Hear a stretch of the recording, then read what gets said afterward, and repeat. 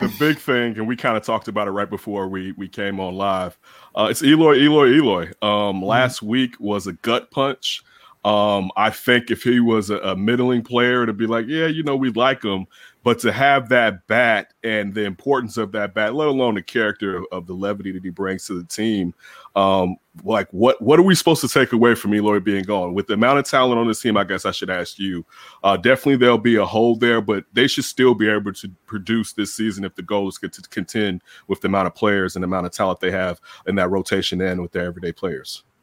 Yeah, I mean, let's start with Eloy. Just a tremendous loss. Second in the team last year in home runs and in RBIs, and just someone, potential MVP type candidate. Hitting coach Frankie Menichino said earlier in the spring that here's someone that can hit 340 if he everything started clicking. This guy has all the tools and can go from pole to pole, just do about everything with the bat.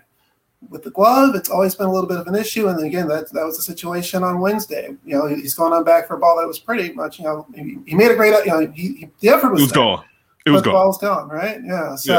So losing Eloy, losing that bat, tremendous blow. But this is a team that still has a ton of offensive talent. You have the 2020 MVP in Jose Abreu. You have the 2019 batting champion in Tim Anderson.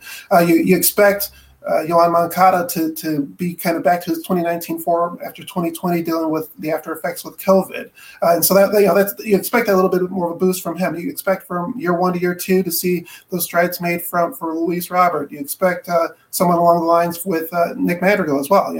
Those advancements from that first season to that second season. Yasmani Grandal, one of the top hitting catchers in all the game as well. And so the talent is still there, but it is a huge loss